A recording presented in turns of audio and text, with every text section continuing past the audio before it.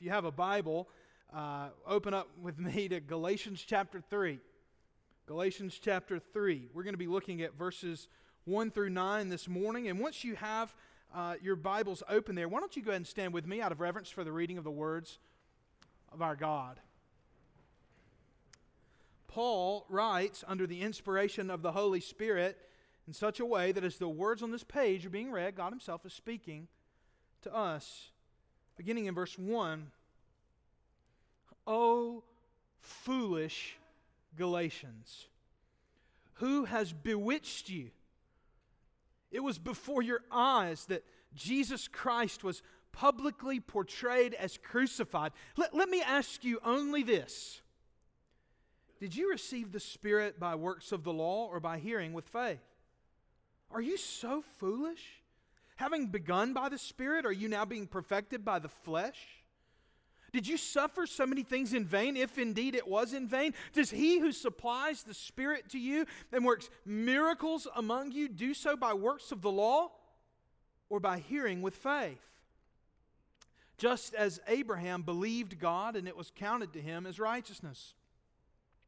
Know then that it is those of faith who are the sons of Abraham. And the Scripture, foreseeing that God would justify the Gentiles by faith, preached the gospel beforehand to Abraham, saying, In you shall all the nations be blessed. So then, those who are of faith are blessed along with Abraham, the man of faith. Let's pray together. Oh Lord our God, we thank You for this opportunity we have to gather together and to hear Your word. And Father, we pray that You would bless Your word as it's preached so that the gospel may go forth and change hearts and lives. It's in Jesus' name we pray. Amen. You may be seated. Well, it's October, and in October that means we're all being inundated with spooky stuff. Everywhere you go, spooky stuff. In fact, not just spooky stuff. Yesterday I saw some Christmas stuff, but that's another sermon altogether. Spooky stuff everywhere. Everywhere you turn, there are spooks and haints and goblins, witches on TV and stores all around us. And listen, I'll be the first to say, good Christians, I think, wrestle with how to respond exactly the right way to Halloween. And as one commentator once called it, dark-slotted stuff, gargoyles and that kind of thing. So good Christians wrestle with this.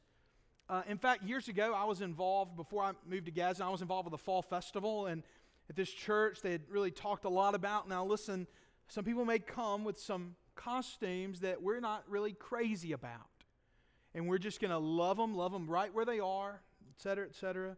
So there I was standing, and I saw the first carload of people pull up at the Fall Festival, and out of it poured all sorts of haints and spooks and goblins and witches, all sorts of stuff came out of the car, and behind me, a precious lady, but nonetheless, behind me, I heard her voice, and all I heard was, oh no. I was hoping we wouldn't have any of that. We wrestle with those things, and there may be even some of you in this room who have a difficult time with a good conscience in participating in any sort of those things. But nonetheless, I want you to think about what Paul is saying here to these Judaizing, legalizing Galatians. These are people at least, now I don't say these are the only people, but these are the people at least who certainly would not be doing Halloween if they were alive today. Right? If they did, they might do something like fall celebration, and they might let their kids dress up, but certainly not as anything scary. These are people who are trying to get as far away from dark-slided things as they can, as distant as they possibly can from things like that. And so just imagine a family at a church fall festival, pure as the driven snow, doing all they can to make sure their family is pure. This is commendable.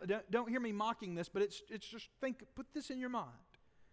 One child's dressed as Queen Esther, another's dressed as the preacher, and they're standing there and they're judging the kids in the Harry Potter costumes across the way. All right, so you get them in your mind, all right, everybody? By the way, if you're the kids in Harry Potter costumes, I've read the books, okay, so don't panic. It's okay. If you hate Harry Potter costumes, I'm sorry. Here they are, they're judging the kids in the Harry Potter costumes across the way. And someone comes up to them and says, looks at them square in the face and says, "What sort of occult magic have you people gotten involved in? What sort of occult magic, what sort of Ouija board, devilish magic have you people gotten involved in?" Imagine how those folks would feel. Imagine how shocked they would be. I would imagine their jaws would hit the pavement. That precious saint behind me who was disturbed by children dressed as witches. Imagine how she might feel if someone came to her and said, "What kind of occult magic is it you've gotten involved in?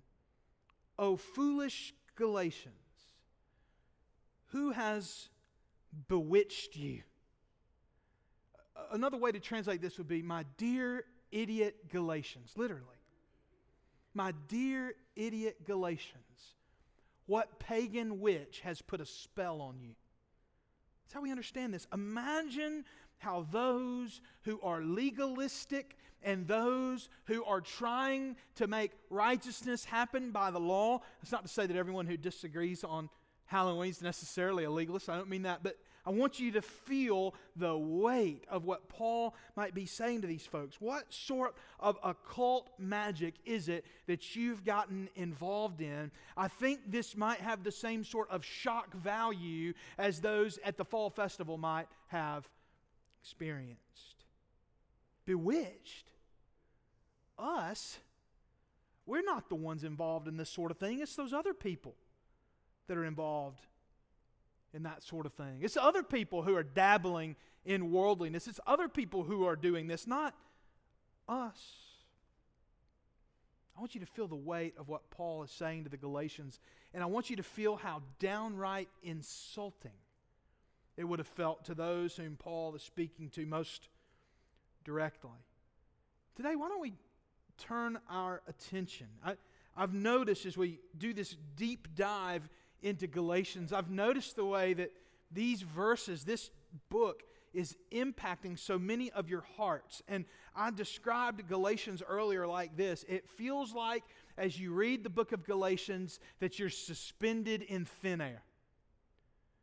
Because you're recognizing and realizing and learning afresh, like I am as I read through and preach through this text, that my works are not what save me, and that I cannot even grow in grace. I can't become more like Jesus according to the law. It has to be done by grace through faith. And so if you're like me and you reactively want to go back to the law despite having been saved by grace, you may feel right now like you're sort of floating in thin air. Like you don't have anything to grab onto because you're so used to going to the law to try to be holy, and now you're having a fresh experience of God's grace as you read this book. Man, maybe you're struggling a little bit. You might be. And we certainly don't want you to go the opposite direction and just feel like holiness doesn't matter. So how is it as Christians that we can steer clear of works-based righteousness and other false teaching? Tomorrow, when you feel tempted towards sin, how is it that you can go to hearing with faith instead of going to the law? How is it then that you can come back when you find yourself straying from grace and faith? How can you come back to hearing with faith when you're tempted to go somewhere else? 3 truths rooted in this text I think will help us here today. Here's the first. Remember what you have seen. When you feel tempted to leave grace and go back to justifying yourself by works, or by becoming righteous by works and not by faith, what do you do? Where do you go? The first thing is this: remember what you have seen. O foolish Galatians, my dear and precious idiot Galatians, who has bewitched you? Who put a spell on you? What a double whammy of insult this would be to any of us. To be called a fool is a serious thing. To be called foolish is a serious thing. And Paul very rarely uses this tense of language where he steps back from his overarching argument and directly addresses the group. And here he does it, and this is the only time in the New Testament that I'm aware of that he combines it with this very emotional word, oh. As we read it, as we hear it, I want you to feel how drenched with emotion Paul is here. Oh, foolish Galatians. Have you ever been around when someone got terrible news? I have. And seen the way they react? That's the sort of emotion Paul's conveying here. It's nearly unprecedented in Paul to talk to people this way. Now, he does call them brothers and sisters. Don't think for a moment that Paul's lost love for them, but he's trying to shock them back to reality because they're going down a path that ends in a very bad place. Who has bewitched you? I've already alluded to this. Who's put you? What pagan witch? What witch has put you under a spell? You've got to understand, if you grew up and lived in Galatia, you grew up in a world that is far further from Jesus than the one we live in. And we wring our hands every day about the world we live in. We get nervous all the time that our children are sort of being given over to a sort of heathenism out there in the future. Well, we call it heathenism and we call it paganism because of places like Galatia. That's exactly where it comes from. These are people who are actual dyed-in-the-wool heathen, and they were saved out of that. All sorts of dark and black magic practices are prevalent here in this world that they lived in. And so for Paul then to talk to people who have been caught up in a sort of false righteousness that's rooted in the law, and then to criticize them by essentially saying this is the equivalent of going back to your pagan roots, is a devastating critique. It had to hurt. What's made Paul so forceful and emotional? Why has this triggered Paul in such a way that he's speaking to the Galatians this way? Notice what he says. Oh, foolish Galatians, who has put a spell on you? Who has bewitched you? Notice what he says next. It was before your eyes that Jesus Christ was publicly portrayed as crucified. What a strange verse. They weren't there. These Galatians couldn't have been there when Jesus was crucified.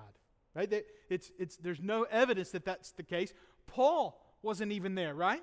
When Jesus was crucified. Paul wasn't there to witness the sufferings of the Lord. Some of the apostles were there. Most of them fled. But it's an interesting thing for Paul to say to people who are miles and miles and miles away from Jerusalem and who were not even Christians when Jesus was crucified.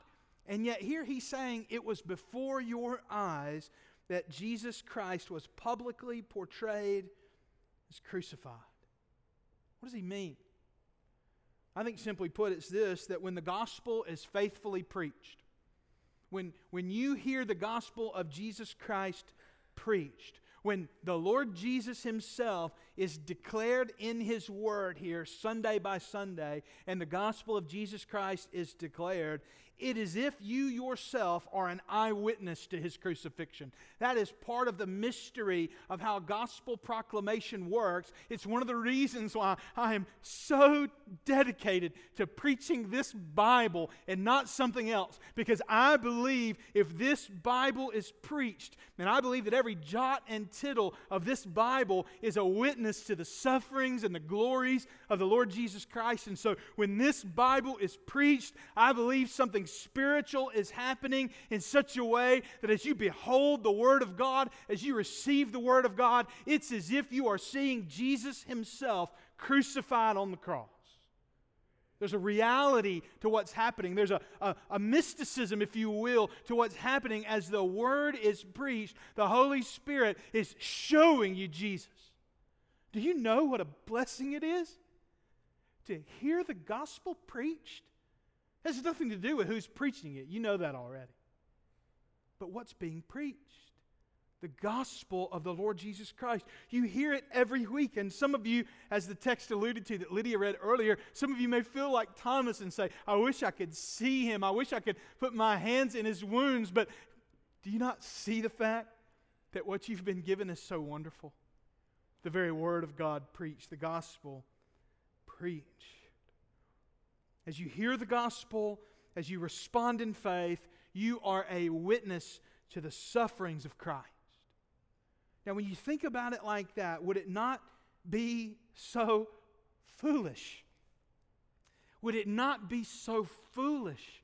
Would it not be just maddening to the point that it would seem like something had possessed us as Christians? That something weird was going on that we really can't explain, for us to put anything between you, for you to put anything between you and beholding your Lord. And that's what works does.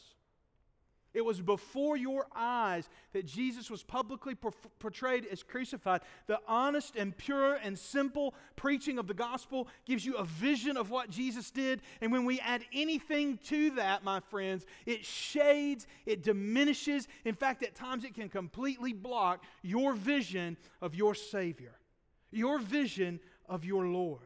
Remember, my friends, remember what you have seen.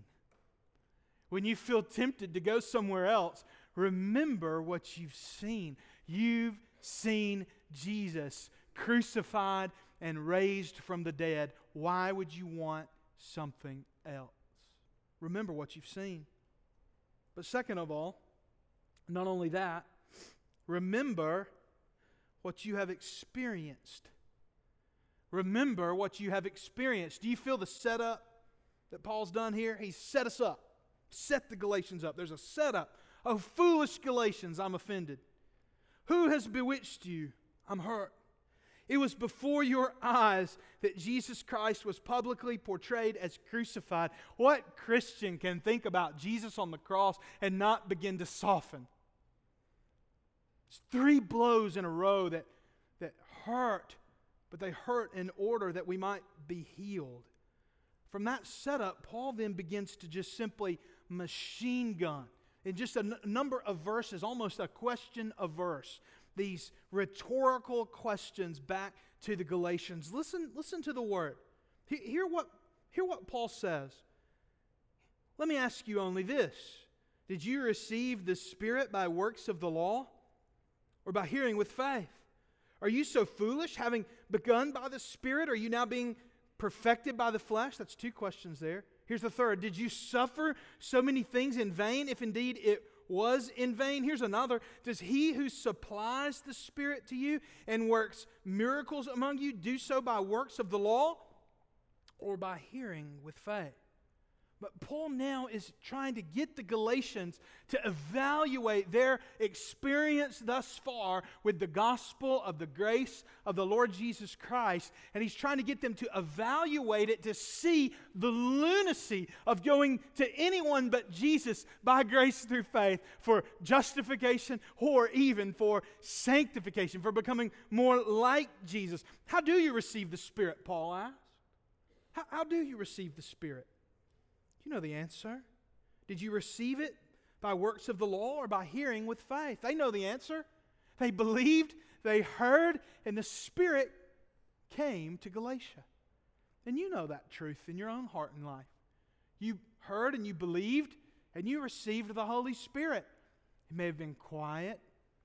It may have taken time for you to know that He was there, but sure enough, you can look back on your life and see the way that all the major spiritual breakthroughs in your life have happened by the Holy Spirit, by hearing with faith. That's how God works. What works for sanctification? The Spirit or the flesh? Well, let me ask you that question today. What works for sanctification? How do you become more like Jesus? Is it by the power of the Holy Spirit? Or is it by digging deeper into your flesh? I know my flesh. Do you know yours? There's not a lot of holiness there. There's not a lot of power for holiness there. When I do premarital counseling with folks, I talk about this old cartoon I saw one time. There's a leak in a dam, and Goofy, the cartoon character, tries to plug the leak. So he sticks a finger in it. I bet you've seen it, haven't you? I bet if you haven't, I bet you're smart enough to figure to figure cartoons out. Disney cartoons. Another one comes out, right? Pressure creates another one. So Goofy puts another finger in. All right, next thing you know, Goofy's got 10 fingers, and 10 toes stuck in the dam and the water squirting him in the face. That's what happens when you try to manage sin with the flesh. When you try to become like Jesus by your own power, there's not enough power there. You don't have enough fingers and enough toes. You don't have enough in you to make the sin stop. The Galatians had suffered for their faith. Paul asks, was that suffering in vain? Are you so foolish? Paul asks.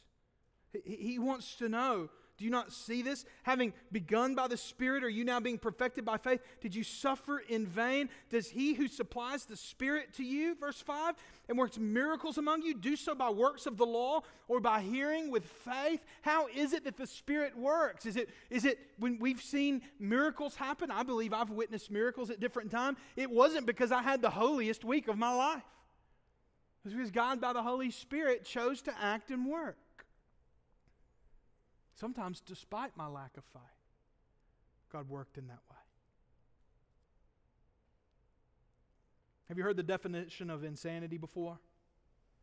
It's doing the same thing over and over but expecting different results. You guys familiar with this definition of insanity? Here's the definition of Galatian foolishness. After getting gospel results by hearing with faith over and over, you revert to works and expect better results. Do you catch that? Insanity is doing the same thing over and over but expecting different results. Galatian foolishness is this. After getting gospel results by hearing with faith over and over and over again, you revert to works and expect better results. In other words, what we think is, if by grace God's given me this work, this good of a gift, if by grace God's given me this amazing result, imagine what He'll do when I add my own works into the mix. Now, don't mishear me. God cares about holiness. And God tends to use holy vessels for His work. But that's only holiness, I believe, that comes by grace through faith, from hearing with faith. Don't be so foolish. Don't be so foolish and think that you need to add something to hearing with faith. Do you remember that day you met Jesus? Do you remember that day? Some of you may have wrestled with the Lord for years. I did. So some of you may not remember a day when you didn't believe and trust in Jesus. And over time it became clear to you, you knew the Lord. But surely you know enough to know, and you remember enough to know that it wasn't something you did that brought you to know the Lord. It probably wasn't even on the best day of your life that you came to know the Lord. You remember what happened, don't you? You heard, right? You heard.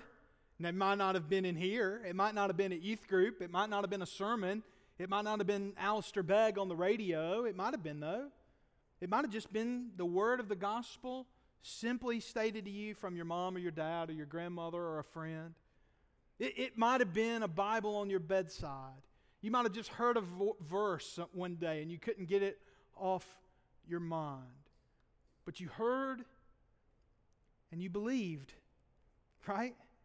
You heard and you believed. When we baptize a young child here at First Baptist Church, we don't expect them to be able to articulate every aspect of soteriology from Wayne Grudem's theology. And if you're baptized here, we don't expect you to be able to give a definition of any of the words in that sentence. I was expecting more amens from that, but that's okay. You guys are sharp. I should have known. Well trained. No. We need you to have heard the gospel, and believed the gospel. Hearing with faith. You know what happened?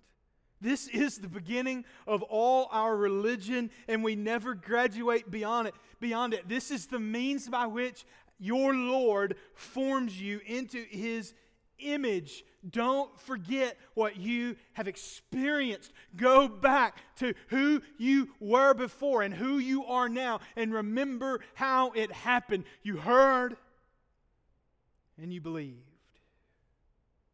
What you've seen matters. Your experience matters.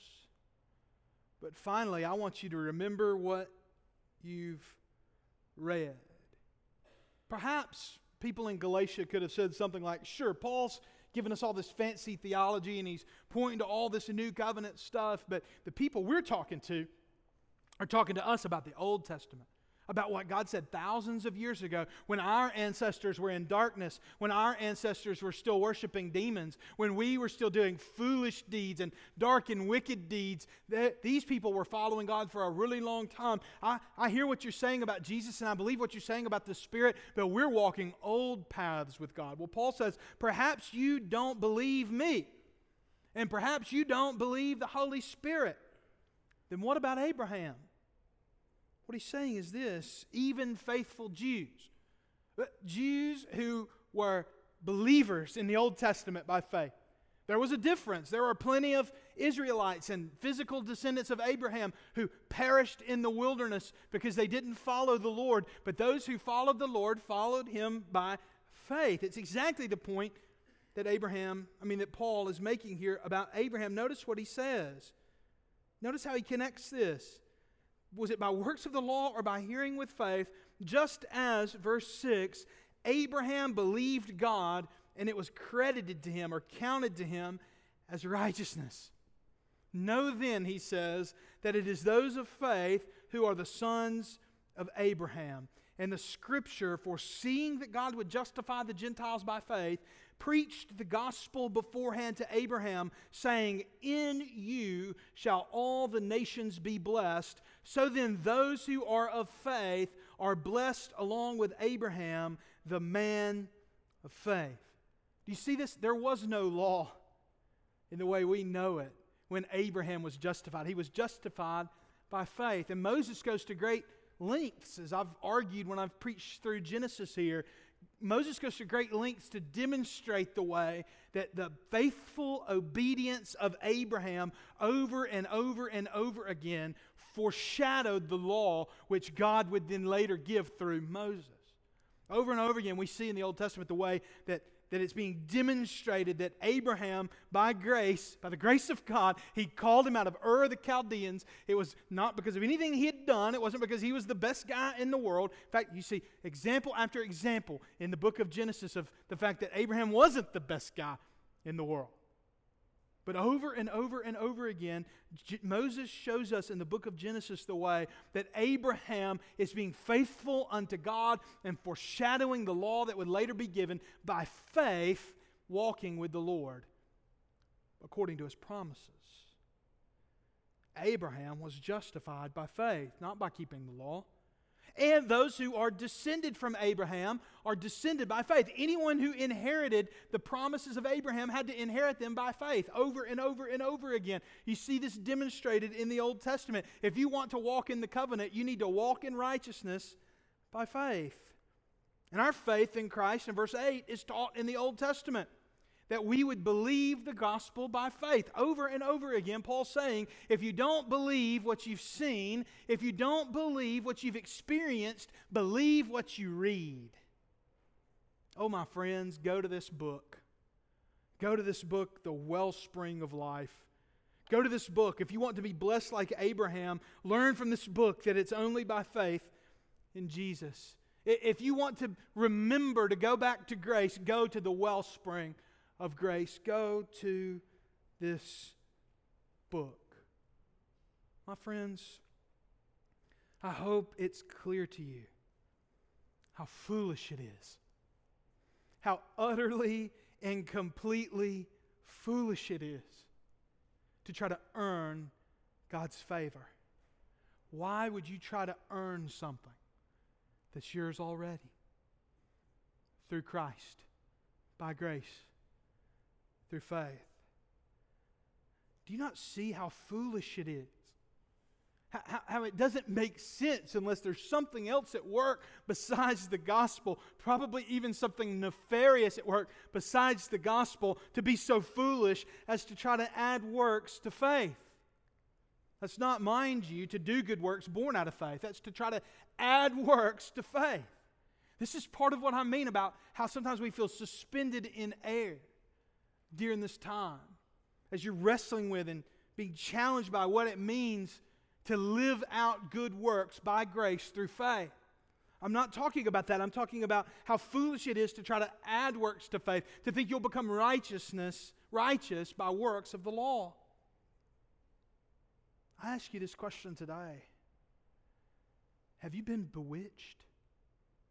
Have you been spellbound by the world, by your own flesh, maybe by the devil himself, into thinking that you need to earn your salvation?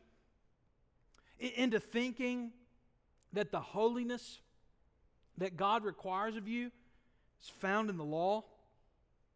Have you been spellbound and bewitched into the foolishness of thinking it's a good thing to add the commandments of man, whether they be someone else's or your own, to the righteous requirements of God? Oh, surely you're not so foolish as to do that. And yet, every day I find myself drawn in that direction. I feel myself trying to turn back to works. And so every day I have to look to the mighty acts of God, in particular what He did in the cross and in the resurrection of Jesus Christ. I have to remember what I've seen through the preaching of the gospel. I have to remember the work of the Spirit in your lives and in my own, and what, by hearing with faith, God's done by His Spirit. I have to remember what the Word of God says so clearly. I have to have these things to be free from this foolish, bewitching spell. How do we do it? Well, you've heard. Now believe. I want to offer an invitation this morning. If you've only heard but never believed, I believe Jesus will save you today. If you'll turn from your sins in repentance, and I believe turn to God in faith, I think you will be saved. Second of all, you may be a believer and you may say, Pastor, I've been trying anything and everything, but hearing what God says and believing it and letting that transform my life. I'd love to pray with you and talk with you today, or this altar's open for you just to pray if you'd like to do that. And finally, you may be looking for a church home. It would be my joy today to talk to you about what it looks like to be a member here at First Baptist Church. After this prayer, I want to invite you to come. Let's pray together.